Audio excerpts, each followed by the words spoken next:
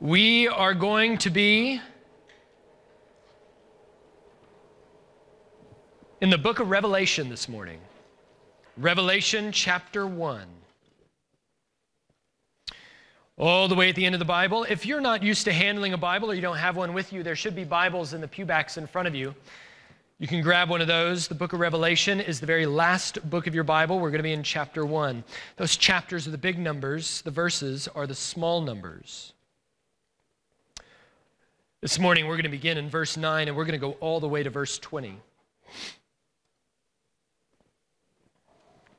Well, as I'm sure would come as no surprise for many of you, C.S. Lewis's famous fiction work, The Chronicles of Narnia, are some of our favorite in our house. We love the books and we love the movies, as cheesy as they are in spots.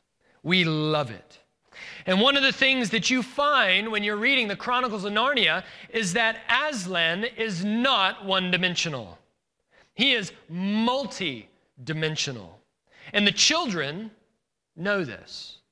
The children know that he is loving, and yet at the same time, they know that he is not safe. That at the same time, the children wanted to bury their heads in his mane. They wanted to feel his breath, and yet they trembled at the sight of him. Lewis describes Aslan's paw this way as it touches Peter. It says, though it was velveted, it was very heavy. Jesus is like that. In some ways, soft and velveted, and in other ways, heavy and sharp. David Murrow, in the book that he wrote some years ago, Why Men Hate Going to Church, created a table, kind of a list, two lists side by side. With a left column and a right column, it was a list that he would show to hundreds of people.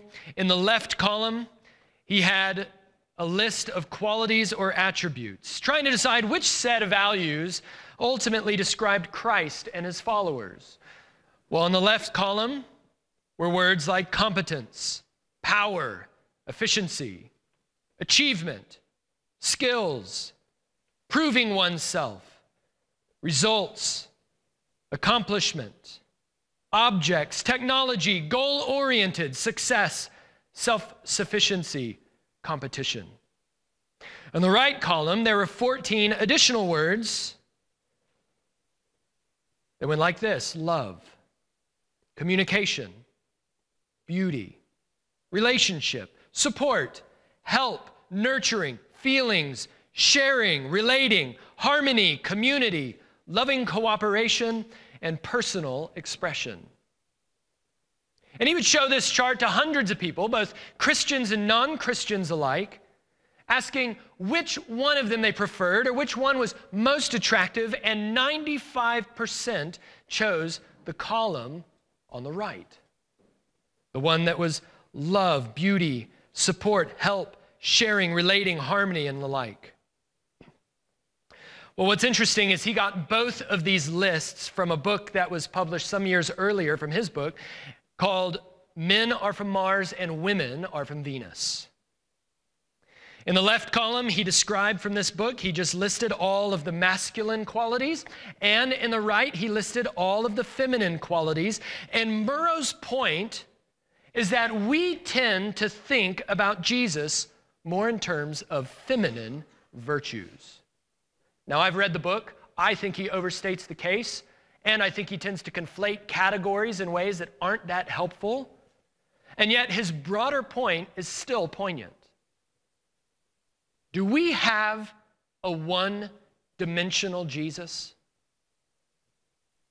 Is he all soft, or is he all hard?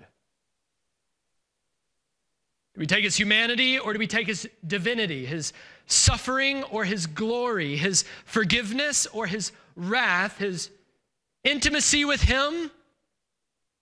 Or do we hail and laud him as the all-conquering, supreme ruler?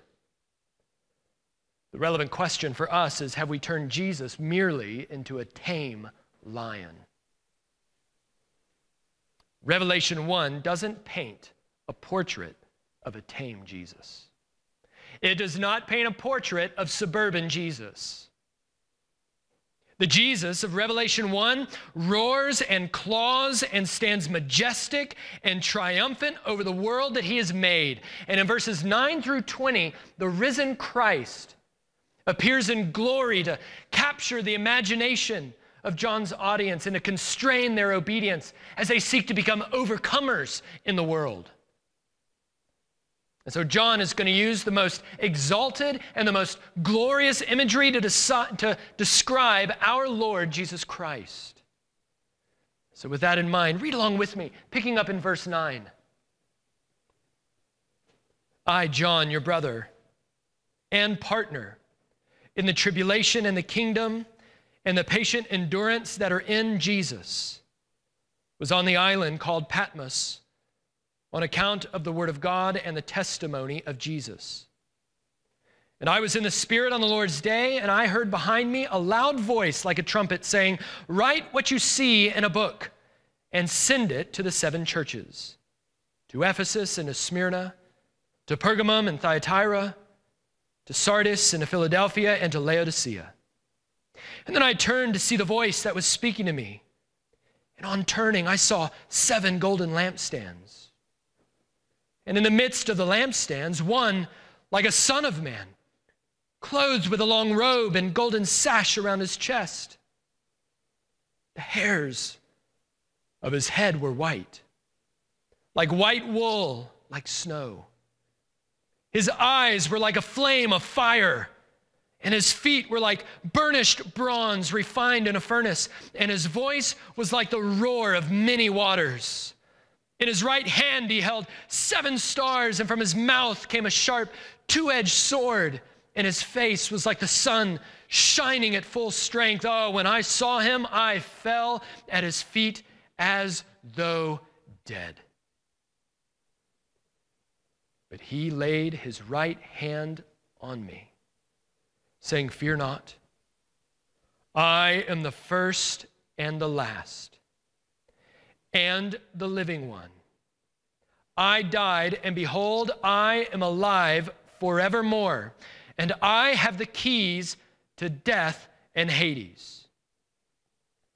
Write therefore the things that you have seen, those that are and those that are to take place after this. And as for the mystery of the 7 stars that you saw in my right hand, and the 7 golden lampstands, the 7 stars are the angels of the 7 churches, and the 7 lampstands are the 7 churches."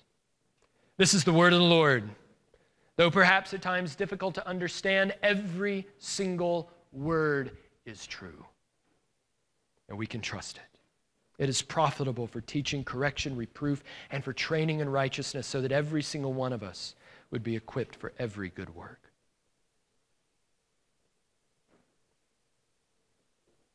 Well, we're going to see no less than 2 things. We're going to behold, on the one hand, the glory of Christ, and then on the tail end of beholding the glory of Christ, we're going to receive the grace of Christ.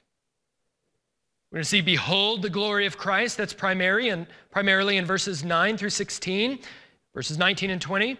And then we're going to receive the grace of Christ in verses 17 and 18. And what I want to do is focus first on this first idea, beholding the glory of Christ. And as we do in verses 9 through 16, we're going to consider who John is. We're going to consider what John heard, and we're going to consider what John saw. In verse 9, let's consider who John is. We notice that John is an exile. Specifically, he's an exile for his faithful witness to the gospel of Jesus Christ. He was preaching the gospel. He's now been persecuted, and he has been banished. Depending on how you date the book of Revelation, John is somewhere between 70 and 90 years old. For those of you who are much more mature than others in this room, how's your retirement going? Between 70 and 90 years old. But notice here in verse 9 that John describes himself not only as a brother, but as a partner. Specifically, he's a partner in 3 things. Notice, first of all, he is a partner in the tribulation. John has taken up his cross. That being an overcomer doesn't mean that we avoid and we ignore pain in our lives. We're not Buddhists. We believe it exists. We invite it into our lives even when it's for the sake of Jesus. 2 Timothy 3:12, indeed, all who desire to live godly lives in Christ Jesus will be persecuted. Acts chapter 14, verse 22, through many tribulations, we must enter the kingdom of God. The kingdoms of this world promise peace, but deliver only tribulation. The kingdom of God promises tribulation, but delivers peace. So make no mistake, brothers and sisters, friend, if you're a visitor with us, your best life is not now. Your best life will begin if you are in Christ when the skies are split with the shout of the archangel. And when you patiently endure afflictions in this life for the gospel's sake, you partner with the Old Testament prophets, you partner with the Lord Jesus, and you partner with his disciples. And so we need to overcome our fear of suffering. We don't need to like it, but we ought to expect it if we're to be faithful to the gospel of Christ. And so if we are not suffering for our faith in some small way, maybe not church bombings on an Easter morning, but those who have reviled you because of your moral and ethical stances that you have to take as one who would faithfully follow Jesus, as perhaps one who has been ridiculed or even deserted because of your audacity to tell others that they are sinners in need of the grace of God. Whatever it may be, that if we are not suffering for our faith in some way, even if some small way, we should wonder if we have somehow compromised for our Lord. So John is a partner in the tribulation, but secondly, notice, he's a partner in the kingdom. So the Christian life isn't just a story of gloom and pain and woe. He doesn't just end with tribulation. That we, even though we have tribulation, are part of an everlasting kingdom that will never be destroyed because we belong to Jesus. And Jesus is the King, and he has dealt death its final blow at the cross. We are victorious. That's why Paul writes in Romans 8, tribulation or distress or persecution or famine or nakedness or danger or sword. He says that in all of these things we are more than conquerors because of Christ. But he doesn't just partner in the tribulation. He doesn't just partner in the kingdom. He also, thirdly, partners in the patient endurance. See that in verse 9? That word used there for endurance is a word used for long-distance runners. That the Christian life isn't a sprint. The Christian life is a marathon.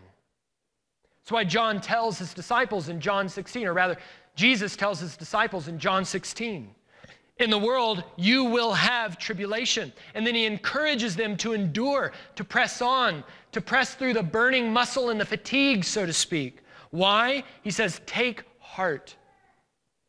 You're going to get to the finish line. Why? I have overcome the world. So John says suffering, kingdom, patience. That's John's experience in the Christian life. And it was the experience of those who would first read John's revelation, and it is the experience of every faithful saint who seeks to obey Christ in all things in a world that is opposed to him.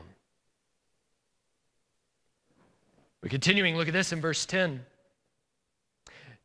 John says, I was in the Spirit on the Lord's day. On the Lord's day, this is the day that the church set aside for public worship. And during that day, he was caught up in the Spirit. He had a Spirit-induced prophetic vision. And in his vision, he heard a voice. And that voice was like a trumpet.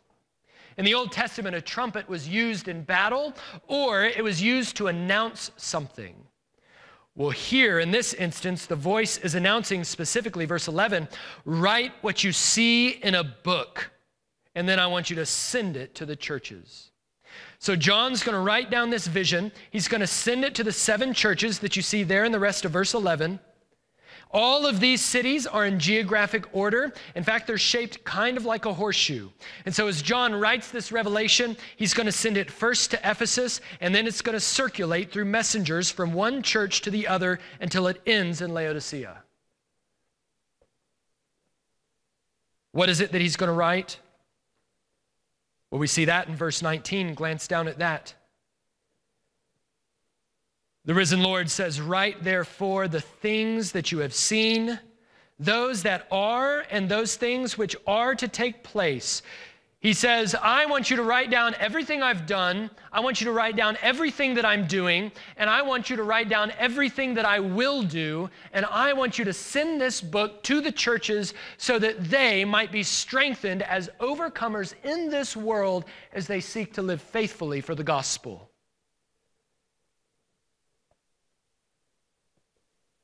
And so what is this vision then that he's to write down? What is it that he saw? We'll pick up in verse 12.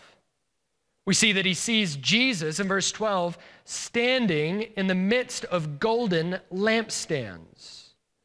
And we know, as we read in verse 20, that the lampstands are the 7 churches.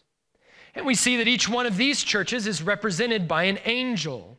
There's many interpretations of that. Some people believe that the angel is really just a pastor, or perhaps it's a human messenger that's taking the book from church to church. But in every instance of the use of the word angel in the book of Revelation, it is speaking of an actual spiritual being. That these are angels that serve these churches as messengers and emissaries from God. Just like you see in the book of Genesis with angels ascending and descending on Jacob's ladder to serve the saints, to strengthen them, to help them endure as they suffer. Well, that's what they do here. And so there is an angel that's, in a sense, representing each one of these churches. When we go back to verses 12 and 13, we've got to ask the question, why is the symbolism of the lampstands in the churches so important? We saw that the lampstands are symbolic of the 7 spirits of God because each church is a temple where the Holy Spirit dwells and is burning. And here we have Jesus standing in the midst of these lampstands, and he's tending them the way that high priests would tend the lampstands in the Old Testament temple. In fact, when you look at the end of verse 12, or verse 13 rather, we see that he's clothed with a long robe and with a golden sash around his chest. These are priestly garments. So one of the responsibilities of the priest in the tabernacle was to tend to the candles. They were to trim the wicks. They were to make sure that there was enough oil that the candles would never go out. They would tend to the menorah, which had 7 candles, and here we have 7 lampstands. All of this is reminiscent of the temple in the Old Testament. And so the high priest was responsible then to oversee them and to make sure that they endured in staying lit. And that is the role that Jesus plays among his churches. He is the one that makes sure that these churches remain empowered by the Spirit and endure all the way to the end. This is a really high view of the church. Because the church is the place where the Spirit burns. And the church is where Jesus, the high priest, is tending to his duties on our behalf. The church is where Christ, through the Spirit, dwells with his people, tending them, correcting them, trimming them, causing them to endure and stay lit all the way to the end. And just as the lampstands were indicative of the presence of God dwelling with his people in the temple, so these lampstands are indicative of God dwelling with his churches. That the church is the true and better temple, and God dwells with us through his Spirit. Well, in verses 13 through 16, he keeps going. In fact, he sees there one like a son of man. You see that there in verse 13? He sees one like a son of man. It's the Son of Man standing in the middle of the lampstands. And if you want to understand what he's talking about here, then we're going to have to go to our left a little bit. So keep your finger there in Revelation chapter 1, and I want you to go to your left to the book of Daniel. Daniel chapter 7. It's about 2/3 of the way through your Bible. If you've got Isaiah, Jeremiah, Ezekiel, keep going to your right. If you see Zechariah, Hosea, some of the minor prophets, go back to your left. Daniel is right in the middle of all of that. Daniel chapter 7. This was our call to worship this morning. So John saw one like a son of man standing in the middle of the lampstands. Where does he get that from? Look at Daniel 7, verse 13. I saw in the night visions, and behold, there came one like a son of man. And he came to the Ancient of Days and was presented before him. And to him was given dominion and glory and a kingdom that all peoples, nations, and languages should serve him. And his dominion is an everlasting dominion which shall not pass away, and his kingdom one that shall not be destroyed. And so Jesus, in John's vision, is identified as the Son of Man from Daniel chapter 7. But that's not all. Because John also sees in Jesus the qualities of the Ancient of Days. Just glance a little bit higher in verse 9, staying in Daniel chapter 7. And as I looked, thrones were placed, and the Ancient of Days took his seat. His clothing was white as snow, and the hair on his head like pure wool. His throne was fiery flames. Its wheels were burning fire, and a stream of fire issued and came out from before him. 1,000 served him, and 10,000 times 10,000 stood before him. The court sat in judgment, and the books were opened. And so in Daniel's vision here in Daniel chapter 7, he has two exalted figures. He has on the one hand the Ancient of Days, and on the other hand, he has the Son of Man. Well, when you go to Revelation chapter 1, John sees Jesus, the Son of Man, looking like the Ancient of Days, standing in the middle of the lampstands. That Jesus, the Messiah, is God, very God. If you go back to Revelation chapter 1, keep your finger there at Daniel 7 to go back to Revelation 1. Because we're going to go back to Daniel in just a minute, so don't lose your spot. But if you look back at Revelation chapter 1, do you notice these elements? The hairs on his head were white, like white wool, like snow. His eyes were like a flame of fire. His feet like burnished bronze, refined in a furnace, and his voice like the roar of waters. In his right hand he held 7 stars, and from his mouth came a sharp 2-edged sword. His face was like a sun shining in full strength. Every single element of the description of Jesus in Revelation 1 comes from some Old Testament reference to God or to the Messiah. And I know for many of you, the book of Revelation seems like an intimidating book. But the book of Revelation is really like when I give my daughter one of those fancy connect the dots books. What the book of Revelation is really doing, in a sense, is an Old Testament commentary. And it's taking all of these various dots and it's connecting it so that you might see how all these dots connect and form a portrait of not only the king, but of his kingdom. And what he's done, what he is doing, and what he will do when he returns. And so John is connecting all the dots, and every element of the description of Jesus here in Revelation 1 is connecting Old Testament dots. The voice, like the trumpet that we saw at the beginning, that comes from Exodus 19. That Jesus is the one speaking to Moses. God standing in the midst of the lampstands, that's Zechariah 4. The Son of Man, as we saw, was Daniel 7. The robe and the sash is Exodus 28. The white hair, as we saw, was Daniel 7. His eyes like fire and feet like burnished bronze, well, that's Daniel 10. His voice like the roar of many waters, that's Ezekiel 43. And that sharp sword, which is symbolic of the word of God that will strike down the enemies of God, that's Isaiah 49. John is just cobbling together Old Testament references to give a complete picture of who Christ is, connecting the dots for us. But we need to understand something. This isn't a literal picture of what Jesus is like, of what Jesus looks like, rather. This isn't a literal picture of what Jesus looks like. This is a picture of what Jesus is like. It's his qualities, it's his character. That he is robed with majesty and clothed with priestly authority. He is strong like rushing waters, and he is pure like burnished bronze.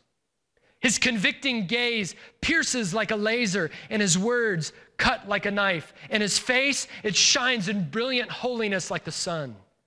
Is it any wonder then in verse 17 that having glimpsed this Christ, that John didn't rush up to hug him?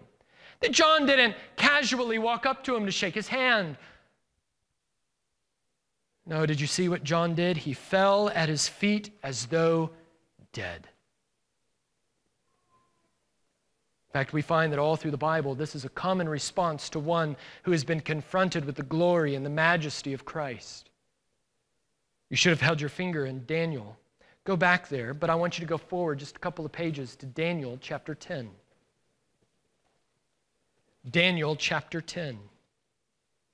You're going to see more of the language that John uses in Revelation chapter 1. Beginning in verse 2, or verse 4 rather. On the 24th day of the first month, as I was standing on the bank of the great river, that is the Tigris, I lifted up my eyes and looked, and behold, a man clothed in linen, with a belt of fine gold from Uphaz around his waist. His body was like beryl, his face like the appearance of lightning, his eyes like flaming torches. Sound familiar? His arms and legs like the gleam of burnished bronze. We've heard that before. And the sound of his words are like the sound of a multitude. And I, Daniel, alone stood or saw the vision. For the men who were with me did not see the vision, but a great trembling fell upon them, and they fled to hide themselves. So I was left alone, and I saw this great vision, and no strength was left in me. My radiant appearance was fearfully changed, and I retained no strength. Then I heard the sound of his words, and I heard the sound of his words, and I fell on my face in a deep sleep with my face to the ground. And tell me if this sounds familiar. And behold, a hand touched me and set me trembling on my hands and knees. And he said to me, O Daniel, man greatly loved, understand the words that I speak to you and stand upright. For now I have been sent to you. And when he had spoken this word to me, I stood up trembling, and then he said to me, fear not. It's not the only place that we see this. Turn to your right to the book of Matthew, chapter 17. We see this also in the transfiguration of Jesus. The Gospel of Matthew, the first book of the New Testament, chapter 17.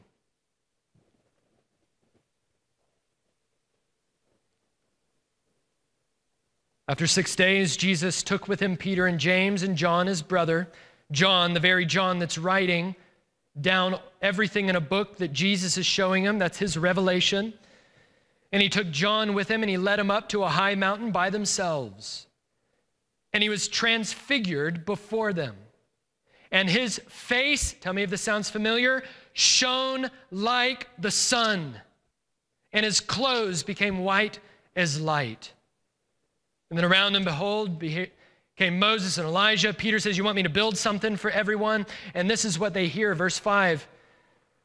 A bright cloud overshadowed them, and a voice from the cloud said, this is my beloved Son, with whom I am well pleased. Listen to him. And when the disciples heard this, they fell on their faces and were terrified. But then Jesus came, tell me if this sounds familiar, and touched them, saying, rise and have no fear. Could it be that we take Jesus not as seriously as we should? Could it be that you and I perhaps are far too familiar with Jesus? Could it be that we've made him into our own image? Thoughtful, relational, tolerant, and nice. Could it be that we have felt and love his soft, velveted paw, but we have not felt it to be very heavy at all. Donald Miller, in his book, Blue Like Jazz, some of you have read it. Helpful in some ways, not so helpful in others. He writes this at the end of his book. He says, all great characters and stories are the ones who give their lives to something bigger than themselves. And in all the stories, I don't find anyone more noble than Jesus. He gave his life for me in obedience to his Father. I truly love him for it. I think the difference in my life came when I realized after reading those Gospels that Jesus didn't just love me out of principle. He didn't just love me because it was the right thing to do. Rather, there was something inside me that caused him to love me. Well, that's not so right. I think I realized that if I walked up to his campfire, he would ask me to sit down.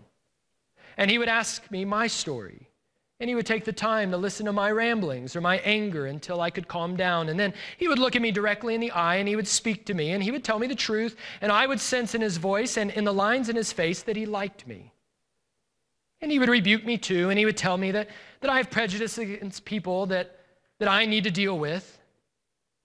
And he would tell me that there are poor people in the world, that I need to feed them, and that somehow this will make me more happy. I think he would tell me that what my gifts are and why I have them. And he would give me ideas on how to use them. I think he would point out very clearly all the ways that God has taken care of me through the years and all the stuff that God has protected me from. Now listen, there are true things spoken here. Jesus does like us. Praise the Lord. He does speak truth. He does care about our hurts. He is a sympathetic high priest, and he is patient with our ramblings of persistent widows. But the Jesus in this paragraph is little more than a therapist. He tells us what our gifts are, and he explains our dysfunctions. That he's about something bigger than himself, and that thing which is bigger than himself is us. That is a domesticated Jesus. The Jesus. Now listen, Donald Miller may believe many more things about Jesus than what he wrote here. I trust that he does. But if this is our conception of Jesus alone, it is insufficient. Jesus is more than a coping mechanism. That we may desire fellowship with a kind and caring Jesus, and that's true. That's part of who he is. But if he is to help us in any real way, he must be more than a sensitive listener. He must be strong, and he must be mighty, and he must be glorious. I want you to compare Donald Miller's vision of Jesus with Jonathan Edwards. I know this is apples and oranges.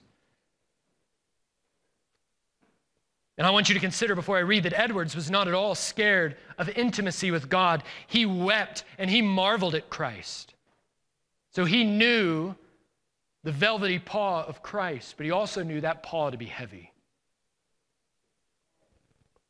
He says this once in 1737, I had a view that for me was extraordinary of the glory of the Son of God as mediator between God and man, and his wonderful, great, full, pure, and sweet grace and love, and meek and gentle condescension. Think velvety paw. The person of Christ appeared ineffably excellent, with an excellency great enough to swallow up all thought and conception, which kept me the greater part of the time in a flood of tears, weeping aloud. And I felt an ardency of soul to be what I know not otherwise how to express, emptied and annihilated.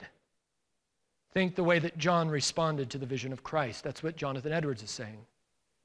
I wanted to be emptied. I wanted to be annihilated. I wanted to lie in the dust and to be full of Christ alone, to love him with a holy and a pure love, to trust in him, to live upon him, to serve and to follow him, and to be perfectly sanctified and made pure with a divine and a heavenly purity. A therapeutic Jesus doesn't evoke an ardency of soul that wishes to be emptied of self and annihilated and filled only with Christ and purified with a heavenly purity. Only a great, grand, glorious Jesus can do that. You need a resurrected Christ for that. And yet at the same time, we do want comfort, don't we? We do want Jesus to listen, and praise God, he does. Better than any one of us, infinitely so. But we're too often tempted, I think, to shrink Jesus and to make him more like us, when what we really need is a radiant, glorified, resurrected, mighty to save Jesus. And that is our comfort. It's the glory of Jesus that we see here in verses 12 through 16, the glory of Jesus that makes way for the grace of Jesus. It is the majesty of Jesus that paves the way for the mercy of Jesus, which we'll see in verse 17 and 18. So we've beheld the glory of Christ, and now in these final two verses, we'll receive the grace of Christ. In these two verses, Jesus is going to give 5 messages of grace and truth for believers. So if you're back in Revelation chapter 1, look there. His first word that he gives to John and that he speaks to us is fear not. The Bible says the fear of the Lord is the beginning of wisdom. And that's not because God is terrifying to us, to those of us who are in Christ by faith. It's not because God is terrifying to us, but because God is terrifying and he is on our side. That he is strong and he is glorious, and if you are in Christ by faith, he is for us. And so the fear of the Lord is the beginning of wisdom. And so Jesus says, don't be afraid of me. And don't be afraid of those who hate you or reject you because of what you believe, or those who are hostile against you, those in your family or the devil, or those who want to make your life hard or bring tribulation into your life. He says, fear not, for I am with you. Be not dismayed, for I am your God. I will strengthen you. I will help you. I will uphold you with my righteous right hand. Isaiah 41, verse 10. So he says, fear not. But then he says the second thing, notice this. He says, I am the first and the last. If you're in here and you are one who regularly fears losing control of your life, which you do every night when you go to sleep, by the way, but God has built it into your system to need to lose total control over your life, so that when you close your eyes, the only way that your world keeps spinning is if Jesus delights to do so. That he upholds all things by the power of his word. He doesn't need you for that. And yet every single one of us is tempted, aren't we, to white knuckle our lives. Well, if that's you and you're tempted and you are constantly wrapped with fear when things are spinning out of control, fear not.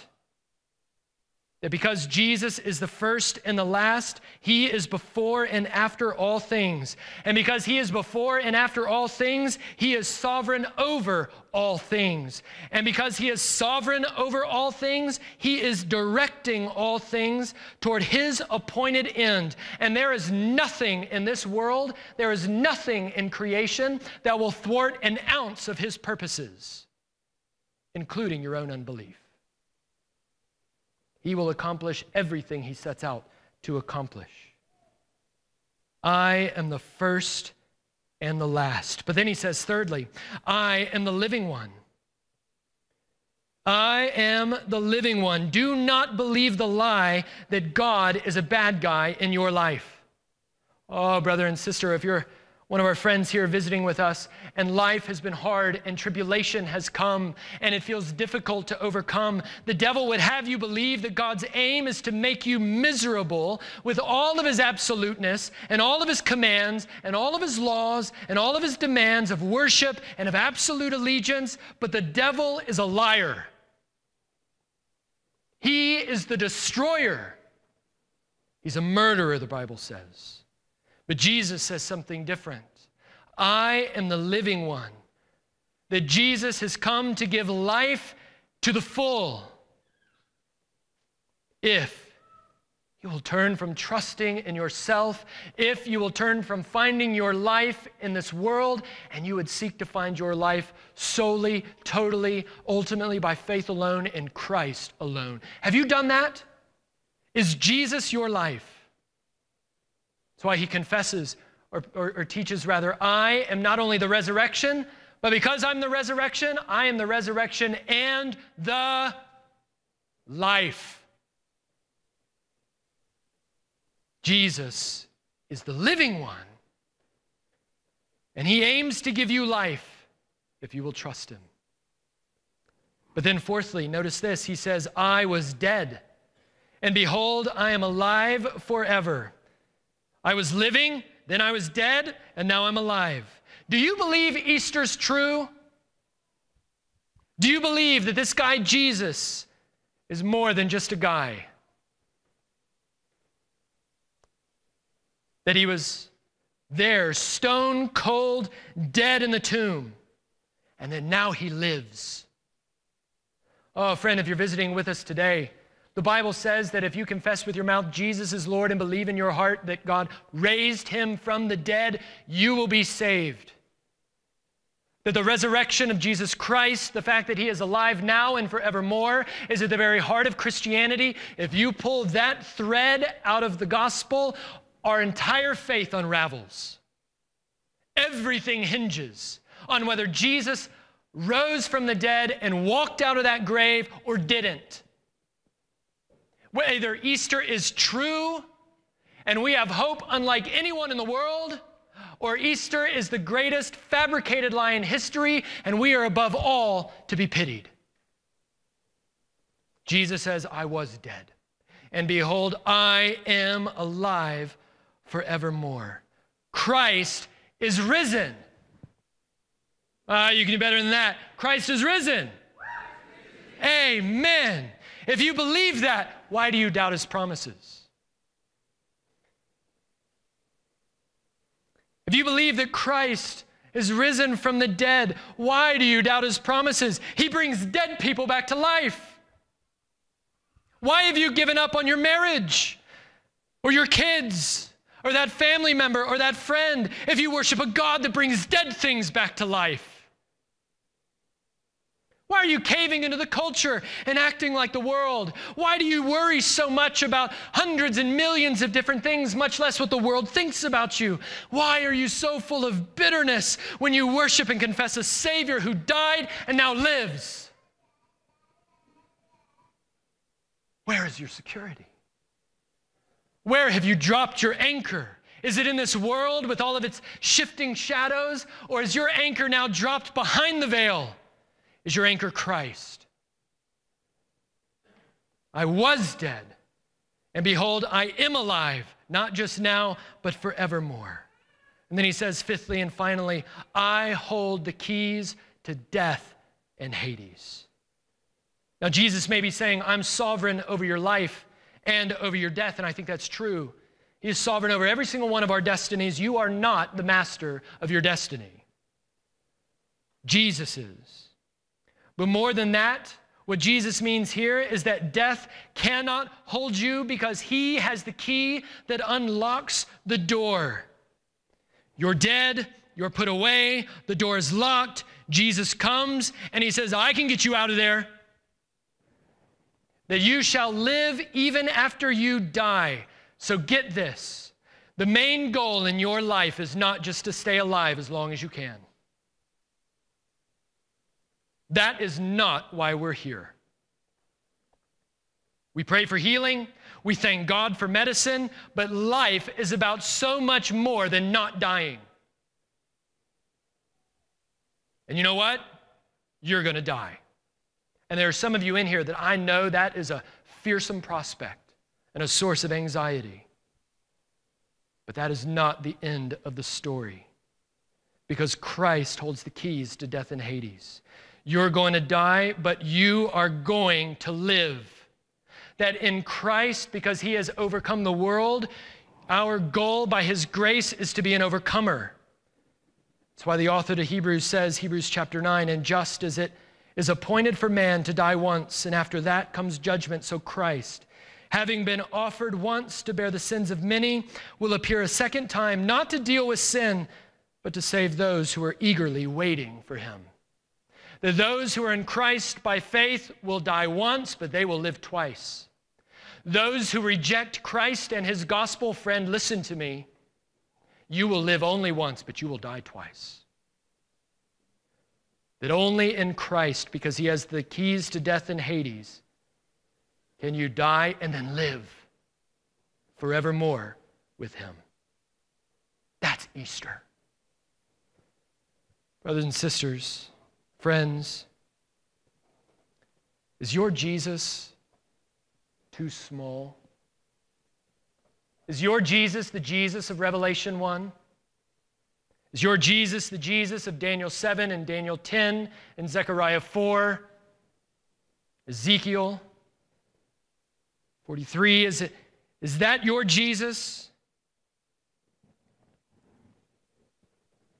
Or is he merely a tamed lion? A therapeutic Jesus?